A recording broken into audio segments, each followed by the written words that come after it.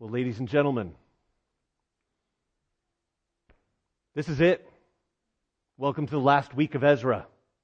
If you've been with us this fall, this is where we've been spending our time working through chapter by chapter, trying to make sense of what has been, I would argue, kind of a challenging book for us. It's our last week of Ezra, which means it is our last week of renewal. So get on it now before it's gone. That's not what we're saying at all. What we're saying is we've been studying this idea of renewal, and we've learned a couple things about it. We've learned that renewal isn't a feeling. It's not an experience that we're trying to somehow manufacture. It's not magic. It's not an event. It's not something that happens at 7 p.m. next Thursday. Renewal is something that is initiated by God's Spirit. It is accomplished by God's Spirit. And it is nothing more than embracing God's offer of a relationship with Himself. Renewal actually comes when we stop chasing after renewal and we start chasing after the God who renews. Now, sometimes that's a moment. It's a decision. You cross over a hurdle. There was a barrier, and you finally say, Lord, I'm done with that. I want you more than I want whatever it was that was competing with. And in a moment, you can find renewal comes. And sometimes, and probably more often, it's a process of gradually finding the barriers that are in your life that are preventing you from receiving from God what He has for you, which is this. He wants you. He wants to be in a real living relationship with you. And when we can get everything else out of the way and simply say, Lord, I'm bringing nothing to the table, He says, perfect. I'll take it from here. And that's where renewal begins. The gradual, purposeful welcoming of God's renewing presence. This is renewal. And so how does the story of renewal here in the book of Ezra, how does it end? We finally make it to chapter 10. It's the last chapter of the book of Ezra. It's among the very last chapters we have of what happens in the entire Old Testament. And how does the book of Ezra end? Man, it's a mess. Did you just hear what Amanda read? Some of you even said, thanks be to God. Honestly, it's a mess. It doesn't end well. The whole chapter's a mess. Chapter 9 and 10 are a mess. Some of you are in small groups and you've been sort of doing Ezra along with us. And some of you have been studying Ezra after we preach it. Like we preach it and then you study that text later that week. Some of you have been ahead of the game studying the text beforehand. And I've heard from a couple of you saying, so Tim, about chapter 10. What? What's happening here? How do we even understand this? You get to this chapter and you're left thinking, what do we do with this? Because this is a mess. And one of the first things we see in Ezra 10 is that even a renewed people find themselves from time to time eyeball deep in the mess of sin. And we talked about that a little bit last week and how confession is God's gift to a rescued people, whereby we respond to His grace and are drawn back into close relationship with Himself. But the consequences of sin often happen in the real world. The consequences of sin happen in a way that the undoing of it gets complicated. There isn't always a nice, clean, tidy chapter and verse that you can point to extricate yourself from decisions you made that were not decisions based on righteousness and who God is, but were decisions based on our own prideful, selfish desires. Dealing with the consequences of sin is messy. Now, let me be clear when we talk about the mess of sin. It is not messy to turn back to the Lord. He simply welcomes us back. He offers forgiveness in Jesus' name. And based on what Christ has done at the cross, we stand legally justified before God. Our sin is not being held against us. So the only thing our sin is doing now is drawing us away from that close, intimate place with God. So the beautiful thing is the easiest part of the whole equation is that when we sin, God's gift to us is the gift of confession, saying, name it, own it, reject it, and come on back home. That's not the messy part. The messy part is the repentance side. That's a biblical word that just means turning away from and turning towards something else. Turning away from our sin and going away from God and turning back towards the God who loves us and created us and wants to be in relationship with us and walking back in that direction instead. And sometimes that's really hard because there are real world consequences to our sin. That's what I mean when I say the mess of sin. And as much as the book of Ezra has been a story of renewal, and after all that we've learned about renewal, it just ends abruptly in a really awkward place, in a place of uncertainty, even disequilibrium, even confusion. Lest we think that renewal is some nice, tidy process, that we can just understand it fully, put a nice bow on it, and sleep well at night. When we get to chapter 10, it seems like the story crashes and burns. We have one last lesson to learn about renewal from the book of Ezra. And as this book ends, there's no way to avoid this last lesson. And this lesson is this: a better renewal is needed, and a better renewal is coming.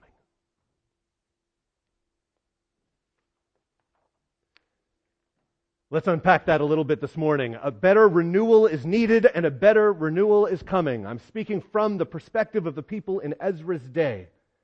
That even a renewed people can find themselves in the mess of sin. So what was the mess of sin that they found themselves in again? Let's do the setup. Let's talk about the beauty of a relationship with God. A God who's given us His law. A God who's revealed His heart through the story of His law. And the hero of the story being God Himself. And so we see things in God's law like worship the Lord only, right? The 10 Commandments. This is number 1. Exodus chapter 20. You shall have no other gods before me. Why? Because there are no other gods. And to chase after things that are not God is not in our best interest, and it does not bring us into close relationship with Himself. So He says, you worship me only. That's the starting place for life together. That's one of the issues they're dealing with. The second issue that they're dealing with is God's commandment to remain faithful in marriage. Right? One of the other 10 commandments is thou shalt not commit adultery. This kind of became an issue throughout the Old Testament, even to the point where a prophet named Malachi, who we think our best guess for when he was prophesying is just before Ezra showed up on the scene. So he's like a contemporary of Ezra. And in Malachi chapter 2, God brings a word against the people saying, you've broken faith with me. And the people are like, what? How have we broken faith with you? And God says, by breaking faith with the wives of your youth. I am faithful, says God. You will be too, if you want to be in relationship with me. And so we have these two arenas in which relationship with God is fleshed out in really concrete ways. And yet, within one generation of them being rescued from Babylon, within one generation of this renewed people from going to, we totally get it, Lord, thank you, within one generation of worship and celebration and feasting and building forts in their backyards and enjoying their God, they've messed everything up. Chapter 10 opens while Ezra was praying and confessing and weeping and throwing himself down and tearing his clothes and ripping out his beard. Remember this? A large crowd of Israelites, men, women, and children gathered around him. They too wept bitterly. Verse 2, then Shechaniah, son of Jehiel, one of the descendants of Elam, said to Ezra, we've been unfaithful to God by marrying foreign women from the peoples around us. Now, if you remember last week, the issue here is not that they married foreign women. This is not an issue of race. This is not an issue of ethnicity. This is an issue of worship. And throughout the Old Testament, God's admonition, in fact, His command not to intermarry has specific reasons for it, and His reasons are because they worship other gods, and if you give their sons or take their daughters, you'll end up worshiping other gods. And that's not how a nice, close relationship works. And so God says, don't do it. Because it's going to draw you away from me and the relationship that we are called to have together. And so the people acknowledge we've been unfaithful to God by marrying foreign women. Elsewhere in chapter 9 and 10, it pairs that directly with and adopting their detestable practices, which is to worship anything other than the one true God. So basically, if we come back to our beauty of relationship with God, worship the Lord only. Ooh, broke that rule. That's where this starts. And then the text continues. We've been unfaithful to God by marrying foreign women around us. So what's their solution? Well, let us make a covenant before our God to send away all these women and their children in accordance with the counsel of my Lord and of those who fear the commands of the Lord our God. Let it be done according to the law. So how are they solving this problem? By breaking this law. On the one hand, there's worship the Lord and serve Him only. And the other is be faithful in marriage, because God is faithful to us. And they broke the idolatry laws, and so their solution is to break the marriage ones? Is that really what this text is saying?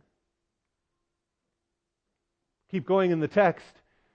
And on the 20th day, this is verse 9 of chapter 10, on the 20th day of the 9th month, all the people were sitting in the square before the house of God, greatly distressed by the occasion and because of the rain. Our first example of pathetic fallacy.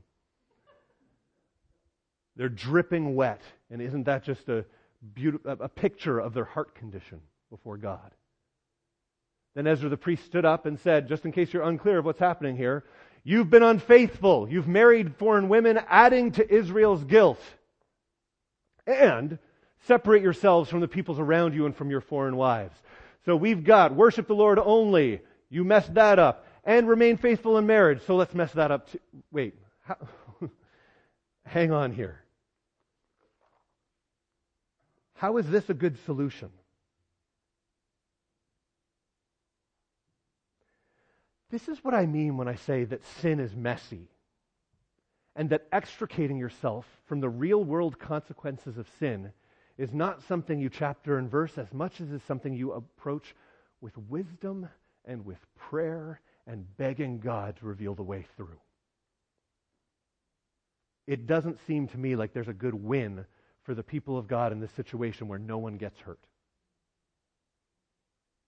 It reminds me of the classic ethical problem entitled the trolley problem. Some of you may have taken ethics classes at college. And the basic premise is this. There is a trolley, and it has no brakes. And you just have to accept that. And that wouldn't be a problem if there weren't these 5 people who are also unconscious and immovable lying on the track ahead. You also just have to accept that. And if nothing changes in this scenario, this trolley will run over those 5 people and they will die. But you can see there's a branch in the tracks. And over on this branch, there's another area here where there's only one person lying on the tracks, unconscious and immovable. And you think to yourself, well, that is a pickle. And it gets even worse because there's a switch, and you're standing by the switch. The question that is posed by ethicists is this: do you throw the switch and divert the trolley from the 5 to the 1? I mean, the utilitarian answer is, well, of course, 5 lives lost versus 1 life lost. You aim for the least loss of life, so you throw the switch. And that's a utilitarian perspective, and that's one of the options.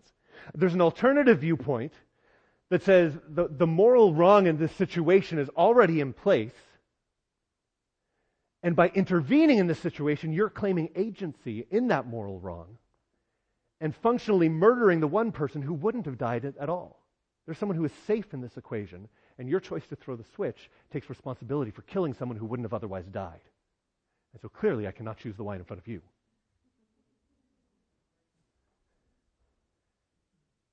So what do you do? And there's all kinds of variants, right? Then the one on the tracks, the single one on the tracks is your son or daughter. Or, there's all kinds of variants. They like up the stakes and say, but what do you do? What's the reality here? There's no win where no one gets hurt.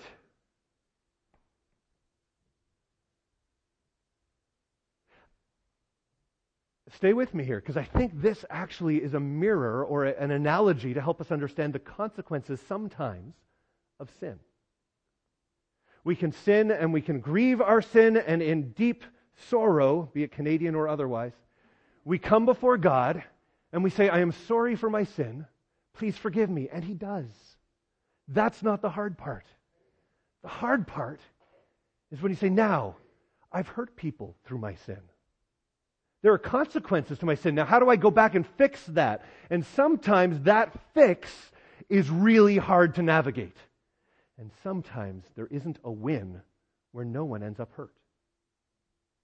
There's still a need to do something. But this is what I mean when I say even a renewed people can find themselves in the mess of sin. And you find yourself saying, oh, if only we could go into our analogy of the trolley and have the maintenance crew fix the brakes first. Like, wouldn't that just solve everything? If only we'd done regular scheduled maintenance on the trolley. If only we paid attention to the mechanic and fixed the starter motor when he said to. If only I could go back and undo that sin. Oh, if only.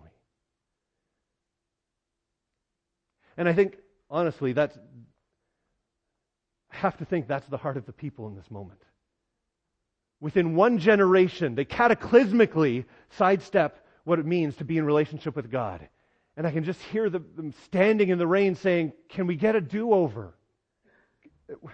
What do we do, Lord, in this situation? How do we respond to this? Because we're caught on the horns of a dilemma and we don't see a way out. And I think there is a principle here in this text, which isn't the main idea of the text, but it's certainly worth noticing on the way by. And that principle is this. It is hard and costly to choose righteousness in this world. It is hard and it is costly to choose holiness. It is hard and costly to choose God's ways in this world. But that is nothing compared to the hardness and costness of having chosen sin and having to try to undo it. It is always harder and more costly to sin and then to have to try and mitigate the consequences of that decision. If you get nothing else out of this, take this little aside. Choose righteousness. Conduct regularly scheduled maintenance on your trolleys. And don't get yourself into the mess to begin with. But that's not an option here in Ezra 10. And so here we are in Ezra 10, and the question is Ezra 10, is this an example of a good thing that God's people did, or is this an example of a bad thing God's people did?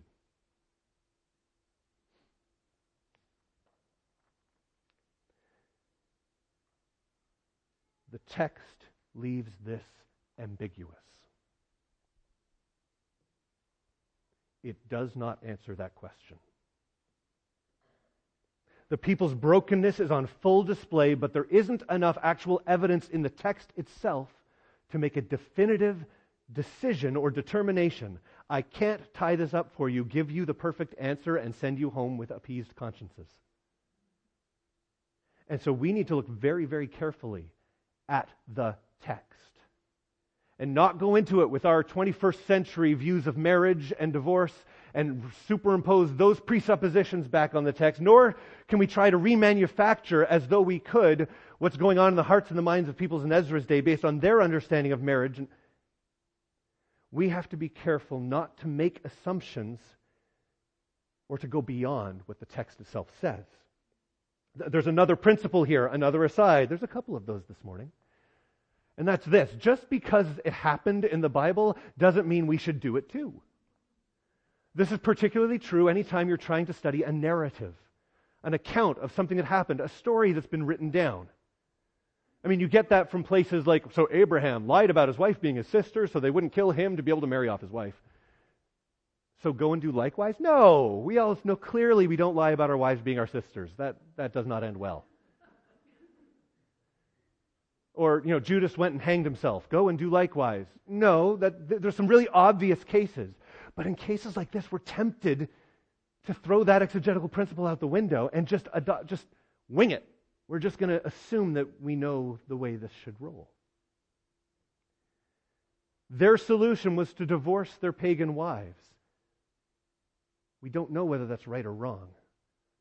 So we dare not speak definitively either way. where the text doesn't speak definitively. And just because it happened in Ezra's day doesn't mean it's the model for us to example. In fact, I would argue we learn more about what not to do from the Old Testament people of God than we do about what to do.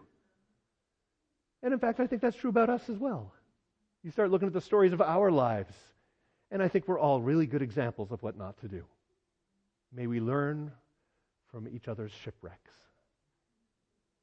So, is Ezra 10 a good thing or a bad thing? You know, it actually could be either. I mean, it could be a bad thing. It seems pretty straightforward that it could be a bad thing. The Bible teaches that divorce is only permitted in the rarest of circumstances, and therefore this is not a good option. And so this might be the example of what not to do. The people are taking matters into their own hands, and they're making matters worse. They're breaking the covenants they've made with their wives. They're compounding their sin before God, and they're casting aspersion on the name and the reputation of their God. Right? The people of God are supposed to be a beacon, a light to the nations, that the character and nature of God might be revealed by how they interact with an unbelieving world. And now what is this going to reveal? The surrounding nation saying, those people, those Israelites, they're deal breakers. They're oath breakers. They're covenant breakers. What do you think that says about the God they worship and serve? I want nothing. Is that? No, this is, you can make a very strong case. This is a terrible thing that they're doing.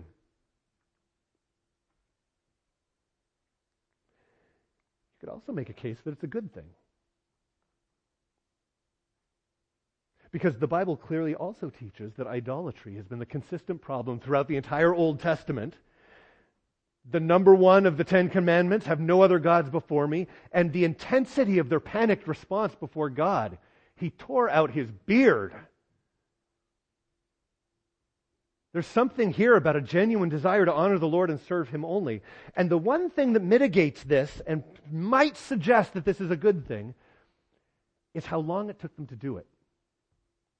They didn't just issue a blanket declaration, everybody put away your wives, get rid of those kids. But they took the time to investigate on a case-by-case basis. It took them 3 months to investigate case by case. And if this was a blanket condemnation of every one of those marriages, there's not a lot of investigating that has to go on.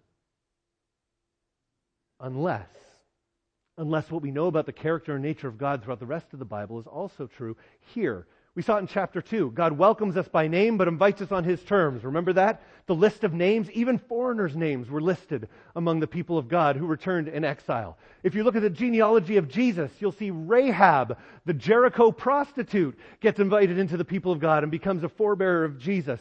You can see Ruth, the Moabitess, who gets included in the people of God. This is not about foreigners being excluded from the people of God. But what was the actual sin? The actual sin was idolatry. When you marry a foreigner, they bring their idolatrous practices. So what if, and this is pure speculation, so run with me on this, but what if these investigations are saying, have you adopted idolatrous practices, or has this foreigner adopted the Lord? And if the foreigner's adopted the Lord, hallelujah, that's one more person who knows the love and grace of our God.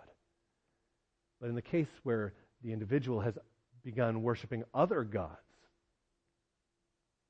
that needs to end, and it needs to end now. I don't know which it is. And I'm telling you the last bit of speculation, so don't go taking that as, well, my pastor said. No. I'm trying to put the two horns of the dilemma in play here and say, the text doesn't tell us. It doesn't affirm their solution. There's nowhere in there that says, and God was pleased with their decision. And there's also nothing in there that says, and God sent a prophet to say, you foolish Israelites, hey, vey! Like, there's nothing in there. And that fact is made even more apparent through something that you need to notice throughout chapter 9 and chapter 10 of the book of Ezra. And that is that God is completely silent. God doesn't speak. That's really significant because remember, it is God who orchestrated this whole renewal. It is God who moved in the heart of Cyrus, king of Persia, that he would issue that decree. It is God who stirs the people when He calls them back into Himself. And even when the renewal stalled out, remember all the opposition and the delay, and it's the whole God's timetable thing, and oh, that's so annoying. And then after 13 years of delay, God sends Haggai and Zechariah, prophets, back to the people saying, come on, let's get this renewal thing going again. God has been speaking and acting, and He has been the principal player. He's the hero of the story right up until the end, until here. And then He's silent.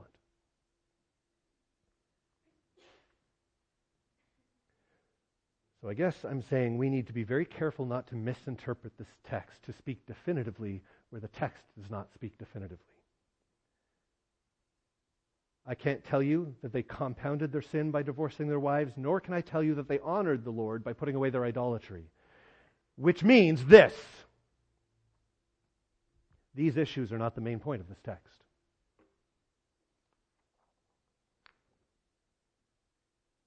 This is not, therefore, a text about idolatry. This is not, therefore, a text about marriage and divorce.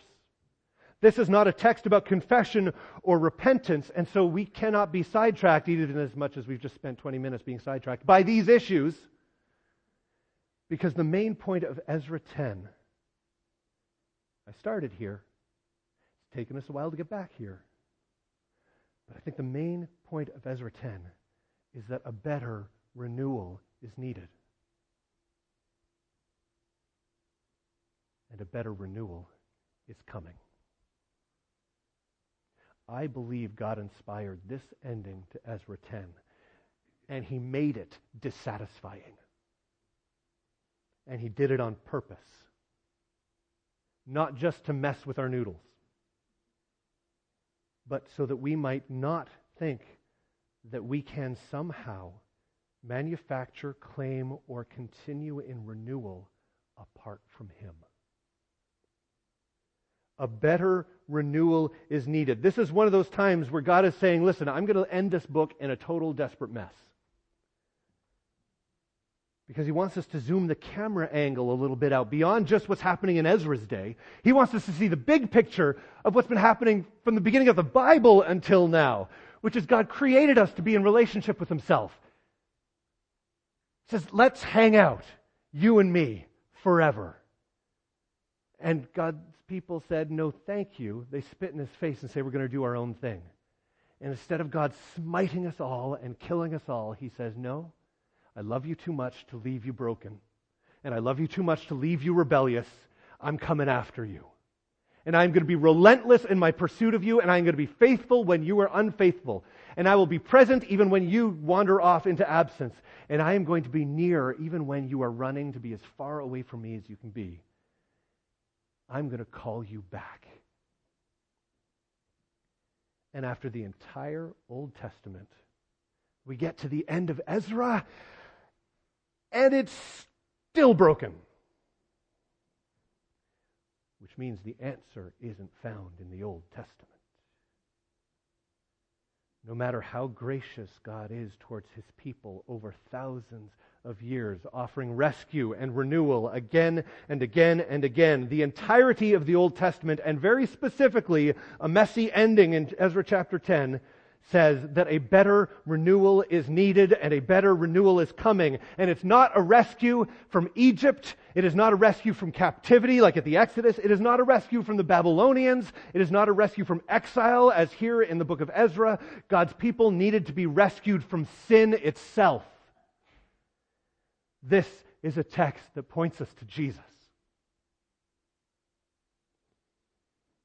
It points to our need for Jesus, and it reminds us of all of God's promises that He would one day do away with sin and death forever, and that He'd write His law on our very hearts.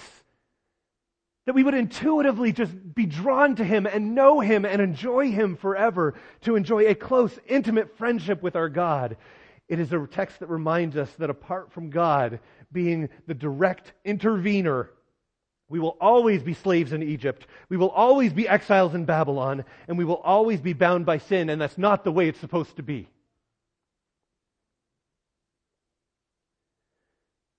So God sent His only Son, who took the penalty of our sin upon Himself, and who opened for us a way back that we can know God again. God sent Jesus, His Son, because in our sin and brokenness, we cannot be faithful to Him. So Jesus became faithfulness for us. And they couldn't see it coming, not clearly. And it took a long time coming, like another 400 or 500 years. But God finally, ultimately, definitively, once for all, did away with sin and death. This book ends not with a nice tidy bow, but with a question mark and a shrug and a sense of longing, saying, well, what hope is there then? And it's not an answer that's shouted from the book of Ezra. The answer is whispered. A better renewal is needed. And a better renewal is coming.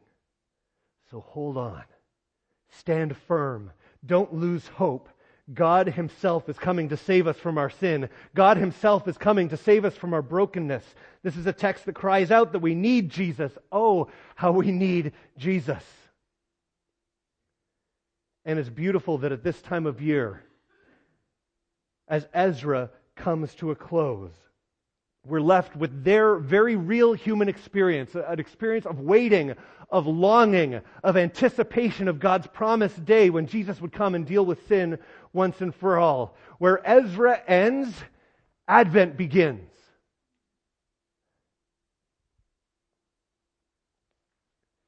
And God's people long for the day when God makes all things right.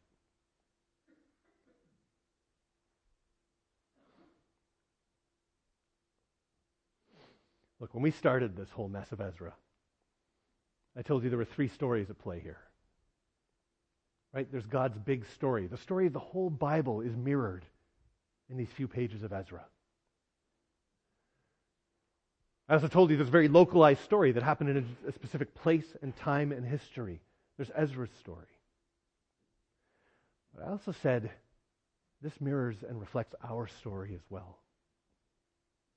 And perhaps the best place of identifying with this text, with all of Ezra, but very specifically this last ending, is to recognize,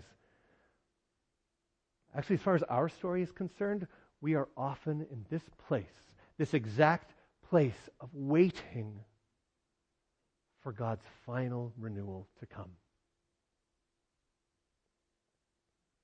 Now, we are on this side of the cross, right? So we can say renewal is here. For anyone who puts their faith in Jesus, the Holy Spirit comes in, takes up residence within us. We become temples, dwelling places of God's Spirit, and we can experience renewal in ways the people of God in the Old Testament could only dream of. So don't mishear me. Renewal is possible. It is possible today. It is possible now. We are a rescued people. We are a renewed people. But I think we can still identify with the people in Ezra's day if we acknowledge that even for we who can experience a beautiful renewal today, that an even better renewal is still coming. And we forget this. We do. We think that this world is all there is. And so we love that Jesus came and Jesus died and rose again and we have His Spirit and we're like, so this world should be awesome. Because we're on the other side of the cross. Well, we may be on the other side of His first coming, but my friends, we are not yet at His second. And there's an even better renewal coming. Because if you look around and if you look within, you'll see that brokenness still seems to be winning from time to time. Our world is collapsing. Our world is crumbling at the seams. And oftentimes we see that our own lives are mirroring that crumbling. And we say, even on this side of the cross, and even empowered by the Spirit, there are times where we still find ourselves in this mess of sin. And if this is all we have, we are hopeless.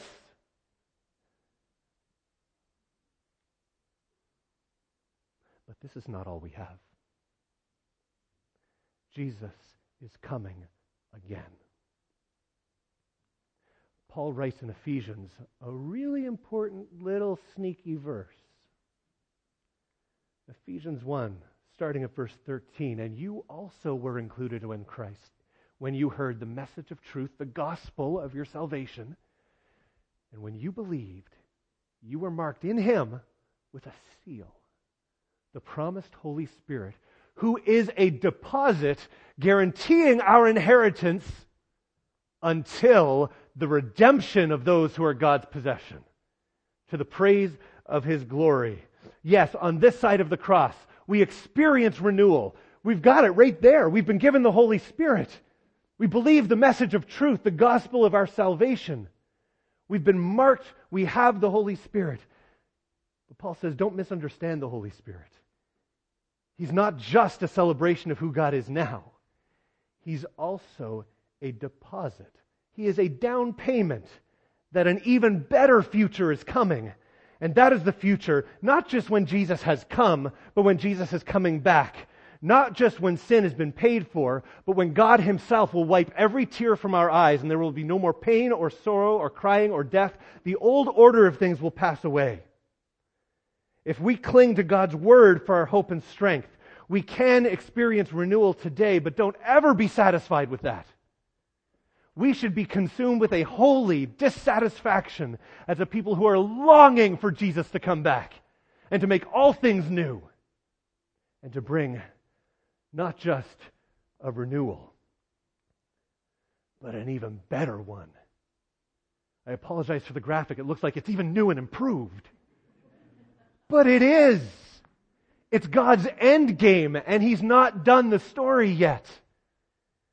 And so we can look around at our world today and we can see despair in other people's lives and we can see hopelessness in other people's lives and we can be tempted to fall into that same category. But the Scripture says, don't you dare.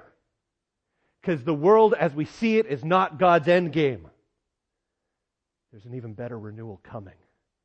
And the people of God can stand like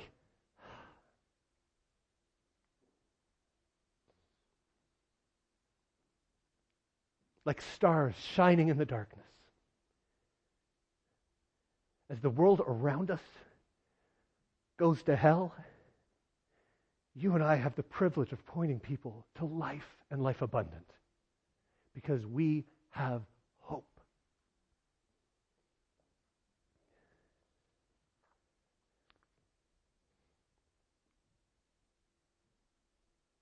So you see what I mean when I say this last chapter of Ezra, it's not about marriage, it's not about divorce, it's not about idolatry, it's not...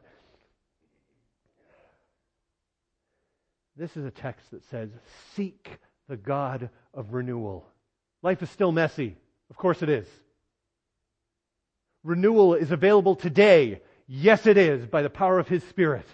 And not as an experience that we're chasing after, not as an event that we schedule on the calendar, not as an emotion or something we manufacture. It is simply the growing welcoming of God's presence within us.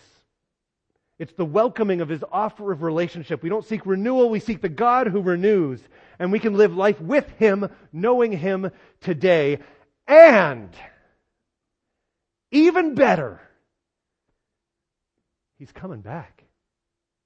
Jesus is coming back, and we hold firm to the hope that He will one day wipe every tear, and we will finally be with Him face to face. And in a world that's going the direction that this one is, I need that hope to carry on. God gives us that hope, which is why we say, even so, come, Lord Jesus. Will you pray with me?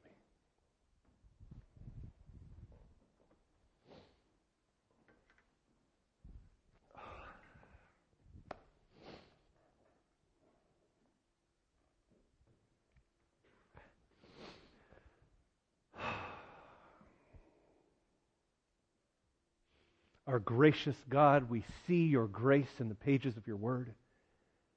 We see your wisdom in closing Ezra, specifically Ezra 10, in a hot mess. Thank you for not giving us pat answers. Thank you for being a God who's bigger than somebody that we can tie a bow around and put on a shelf and say, we'll deal with you later. Thank you for being a God who challenges us, who calls us to stay close to your word, to be careful about going beyond what your word says. But I guess I want to thank you for showing in that day just like ours, following you often is hard and it's messy, and it's challenging. When Jesus says, take up your cross and follow me, that's messy. That's hard. But as your people, we want to express gratitude for two triumphant realities. The first is that you've given us your Spirit, that we might experience renewal even today. Looking back at what Christ has done for us on the cross, we know our sins have been forgiven. We know that we've been washed whiter than snow, and we stand on the promise that we have been declared righteous. And that by your Spirit we can know you and enjoy you right now. We stand on that great reality. And we also cling to this other great reality, which is that you're coming back. And that even as we grapple with the mess of sin and brokenness in this world and in our lives, sin doesn't win. Darkness doesn't win. Hopelessness doesn't win. Our God wins. And when you come back, Jesus, and make all things new, man, we're going to get to be with you face to face. I can't wait.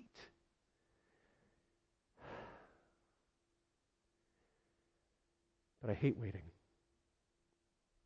We as a people hate waiting. Waiting is hard. So in view of these two great truths, by your Spirit, strengthen us to experience renewal now, and then plant such unshakable hope within us that no matter how dark the world gets, we will fix our eyes on the God of light. May we draw our strength today and forever from the God who saves. May we draw our strength today and forever from the God who renews. In your name, Lord Jesus. Amen.